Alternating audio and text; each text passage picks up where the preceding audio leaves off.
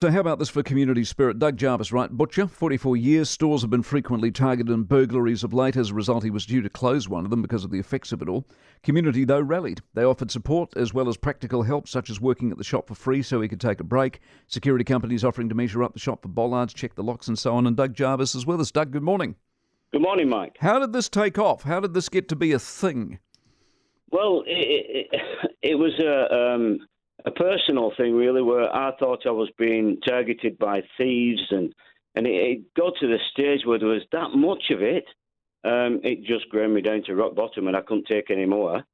And it come to the point where I was closing the store, what was being targeted all the time, and it just became too much for me. And Stuff News did a write up about it, and it just went crazy. And people have been very, very helpful. Isn't that a wonderful insight into the community in which you work?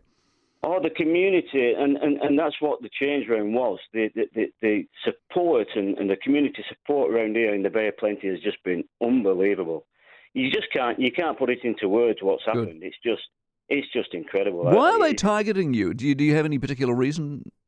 I thought it was personal, but apparently it's not personal. It's just been happening, and I've been a target because of the obviously the product is worth a lot of money these days. So what do? Smash your window, grab some meat, and run? Oh, they've run in the shop, smash and grab. They've broke into the back door. They've broke into the fridges. People just run in the shop, grab and run out. I've had everything. I've had it all. Jeez, what do the police do? Are they helpful or not? They are, but the resources are stretched like everybody else is, but they have been pretty good, to be fair. If there's been a problem, they're there straight away. They're not like 3 hours later. They're straight onto it. But yeah, no, it just became for me. I got health issues from it. I couldn't sleep.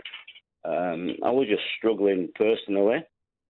And it just grinds you down to the end where you think, I can't take any more of this. Exactly. But in stepped the community. I'm wonderful to hear it, Doug.